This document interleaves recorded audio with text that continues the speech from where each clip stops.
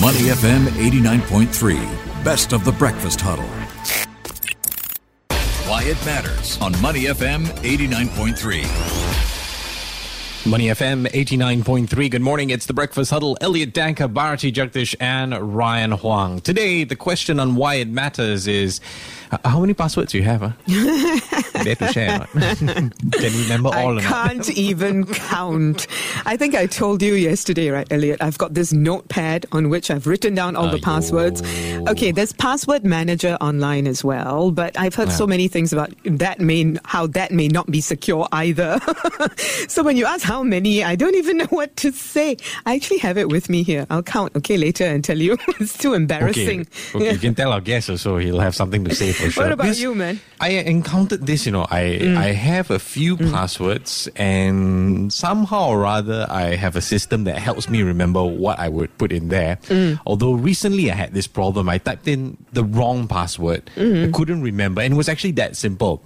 And then after that, I received this notification: do you want to remove your password and just have access to everything on your app? I tell you, that's something I go through with SingPass, and I get scared when I forget the password. Would you dare to do something like that? Like just go passwordless? Yeah, I know what you mean, because that's what happened with SingPass, and a lot of us are experiencing it, right? Sometimes I'm not sure. You see, I don't like too many passwords, but when there is no password, I feel a little like, is this really okay? Or is this unsafe? Is this insecure? Then you have the 2FA and all. It's also complicated, isn't it? Yeah. Correct. Yeah. Well, Microsoft wants to do that, remove passwords completely. I don't know, man. Let's try and dive into this topic a little bit and try and understand it better with Andrew Shikea, who is Executive Director of FIDO Alliance. Andrew, how do you do? I'm well. Thank you so much for having me. And you're calling us all the way from the lovely city of Los Angeles. Oh, I was there about 3 years ago. Love the place. Let's start off by talking about FIDO Alliance. Tell us more about it. Yeah, so thanks. So FIDO Alliance is a consortia of around 250 companies worldwide working together to create open standard technology to help people get rid of being dependent on passwords, like it sounds like both of you are very familiar with. So FIDO Alliance creates these technologies, certify products against it, and then we help companies be successful as they seek to implement passwordless strategies.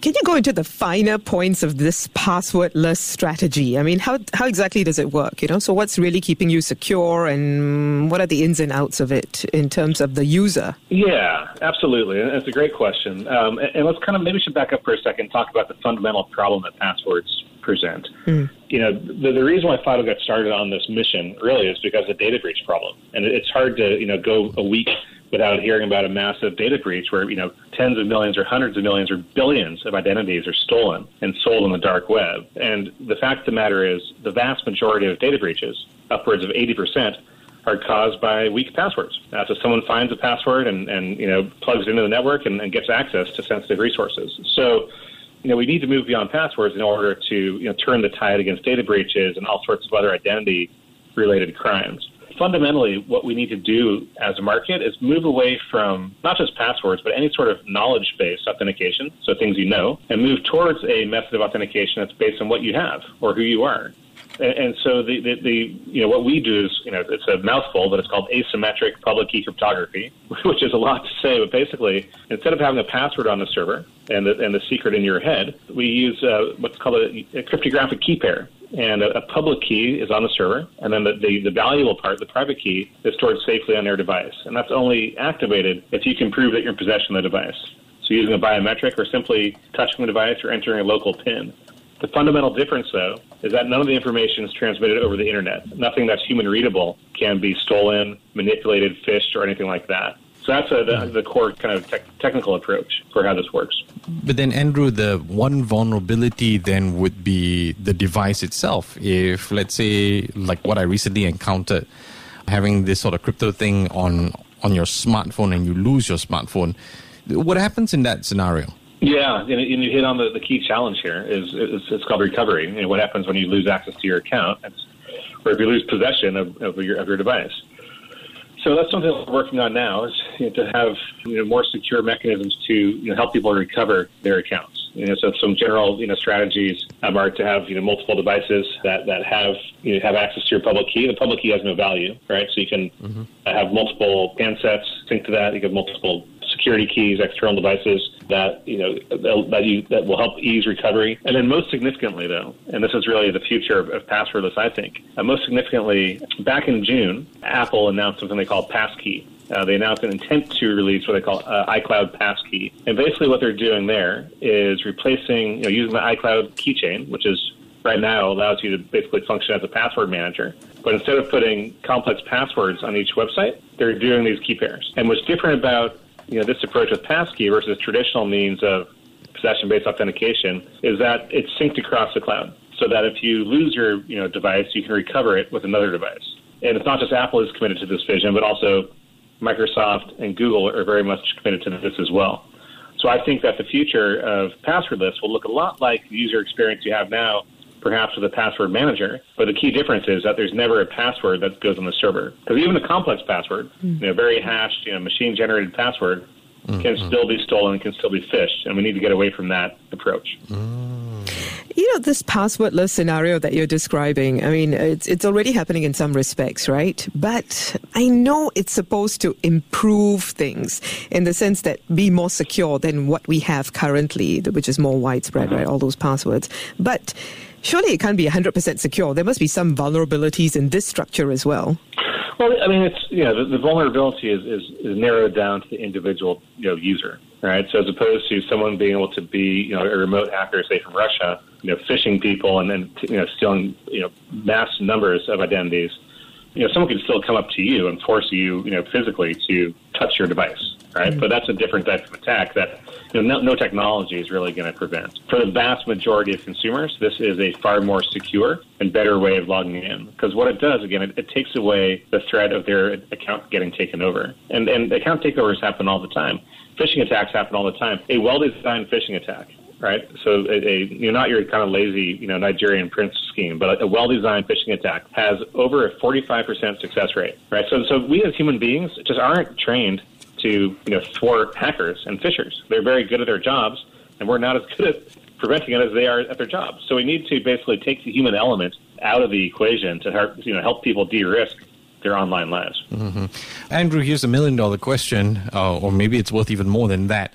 How hard is it to get business on board? How hard is it to integrate this? And where or when do you see us going into that place where we're passwordless, safe in that sense? Yeah. So that is the big dollar question. The good news is, over the past 2 or 3 years, we've seen very aggressive support for what we produce, FIDO authentication, in devices from all the leading operating systems, all the leading browsers, all the leading platforms. So virtually every device that's being unboxed right now has this built into it. It's built in the web browser. It's built into the operating system for every Android, Windows, and Apple device on market today. Right? That's the vast majority of devices. So that takes away the complexity from a service provider who wants to deploy FIDO passwordless solutions.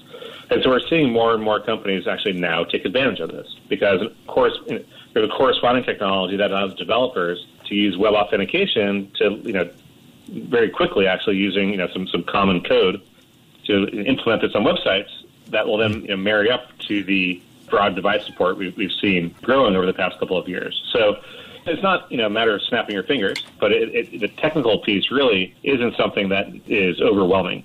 That being said, I heard you guys chatting before I came on. Farhadi is talking about how it feels uncomfortable to go passwordless. And so I think really the challenge is more of a behavioral and user education challenge. And we've done a lot of studies on this as well, which is that when someone logs in, basically, the proposition that we have is that what you use to unlock your device is what you can do to log in to anything, and it's fully secure. People are used to having some friction. So if using your fingerprint to authorize transaction feels funny, it's because we're not used to that. And so it's going to take some time to help service providers educate consumers and to help educate consumers that, yes, indeed, this actually is more secure than your mother's maiden name plus a number and an exclamation point, because it is.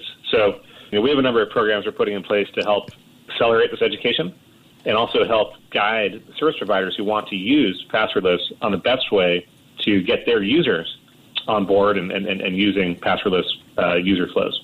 Are some service providers in certain markets more receptive than others? I mean, could you give us an idea of what the take-up rate is, what the receptiveness is like? Yeah, so there's multiple ways to do this, right? And I think it's a multi-step process. right? So right now, you can basically use, the device login to log into a number of major sites. Now, the key thing to understand, though, is that it's an interim step, because by and large, there's still a password on the server. But as you look at any native app that you have, any mobile app generally uses a biometric or gives that capability, and a lot of those are using FIDO technology. On the web, we see services like eBay, ebay.com. Right now, if you have a eBay account, you can log in there when you log in, it gives you the option of using your fingerprint or your device biometric instead of using a password. We've seen many mobile operators in Asia Pacific, lead with this.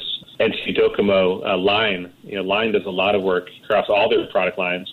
FIDO authentication, Samsung Pay, a lot of mobile payment apps are all using FIDO. Tonic Bank, the neobank in the Philippines, is embracing FIDO. So, we're seeing, I think, the financial sector move probably most quickly, but also, major social media, networks are also adding support for FIDO. Facebook, Twitter, groups like that are using not biometrics per se, but allow you to use an external security key as a second factor on top of your password to help harden and protect those accounts. Andrew, I got to admit, I'm a huge fan of science fiction, and when I found out we were going to be chatting about this, I wondered to myself, what would the future look like? If I get rid of the infrastructure in my hand, say my phone device, and the infrastructure existed, say, everywhere in a shopping mall, my eyes can unlock passwords, right?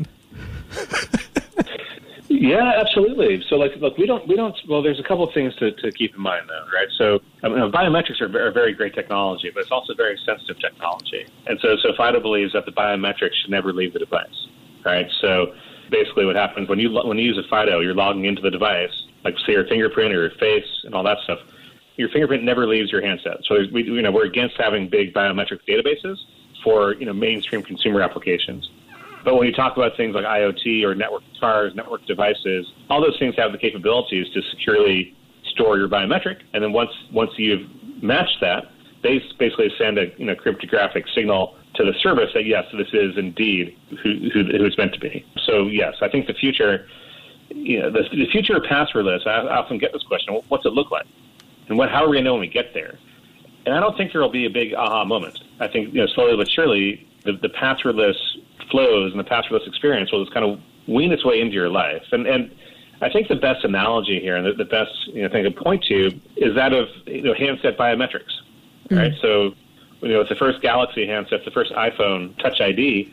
It was a pretty revolutionary concept, and people were asking, well, why do I need to use this if I can use a PIN?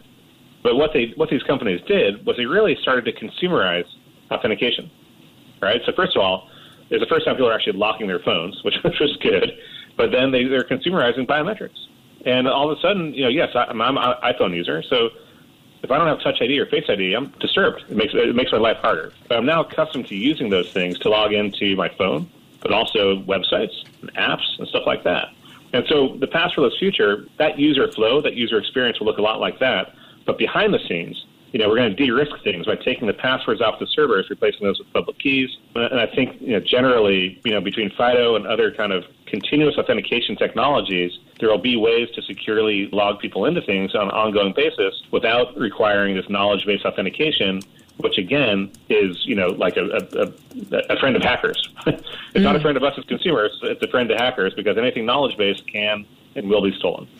Here's the thing, Andrew. We talked about some resistance, right, in some quarters, and I've heard that it has a lot to do with legacy systems. They're so used to dealing with the whole password thing, and they're saying, hey, my consumers are not really complaining. They're used to it too. Why should I switch to something different? So how would you make a business case for this, really, in a nutshell? Yeah, and that's a great point.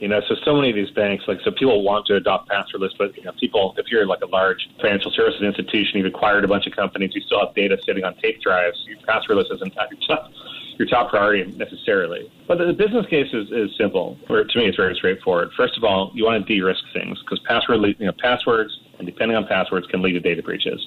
Data breaches can cost you millions, or if not tens of millions, or more directly of theft and fraud costs. Not to mention the reputational damages. Right, so that's a cost avoidance. Secondly, passwords are a huge cost in and of themselves. So password resets inside a company, cost a mid-sized enterprise millions of dollars a year. Just the cost of getting those managed, administered, reset, even when they're automated. There's significant costs associated with that.